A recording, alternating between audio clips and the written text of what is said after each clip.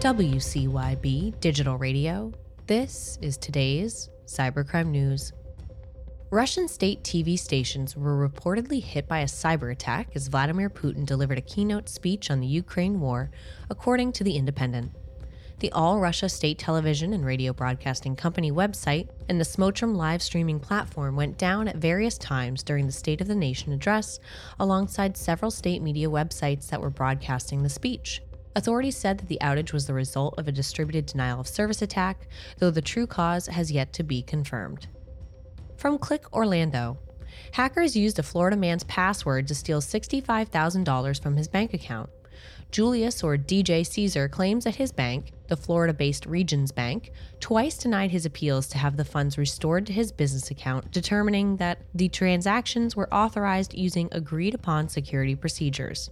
Caesar says those authorizations were a result of his phone being hacked, with records showing the device was bypassed to a number with an 801 exchange.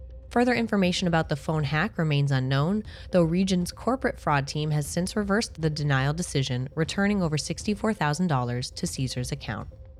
A new report from Microsoft describes the first time a global assembly cache implant was seen in the wild, Homeland Security Today reports.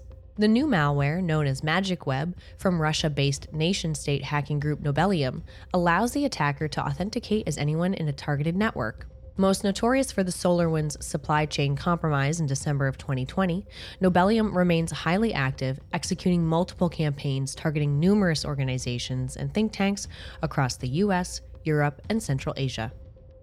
The government of North Macedonia pledged to enhance its cybersecurity in response to a series of fake bomb threats and cyber attacks that have caused significant disruptions in the country, according to BNE and Telenews.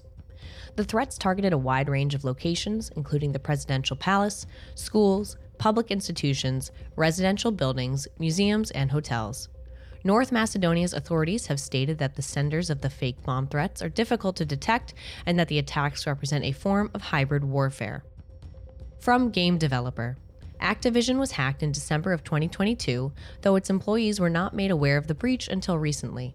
Hackers reportedly managed to phish an employee at the Call of Duty publisher, going on to access internal data related to games and employees, including names and phone numbers. This breach comes just weeks after source code from Riot Games' League of Legends was stolen, which followed the larger Rockstar Games hack that leaked in-progress footage for Grand Theft Auto 6. Rail Yatri, a popular Indian train ticket booking platform, suffered a massive data breach that exposed the personal information of over 31 million users, HackRead reports. The 12 gigabytes worth of leaked data includes email addresses, full names, genders, phone numbers, locations, and 37,000 invoices, which could put affected users at risk of identity theft, phishing attacks, and other cybercrimes.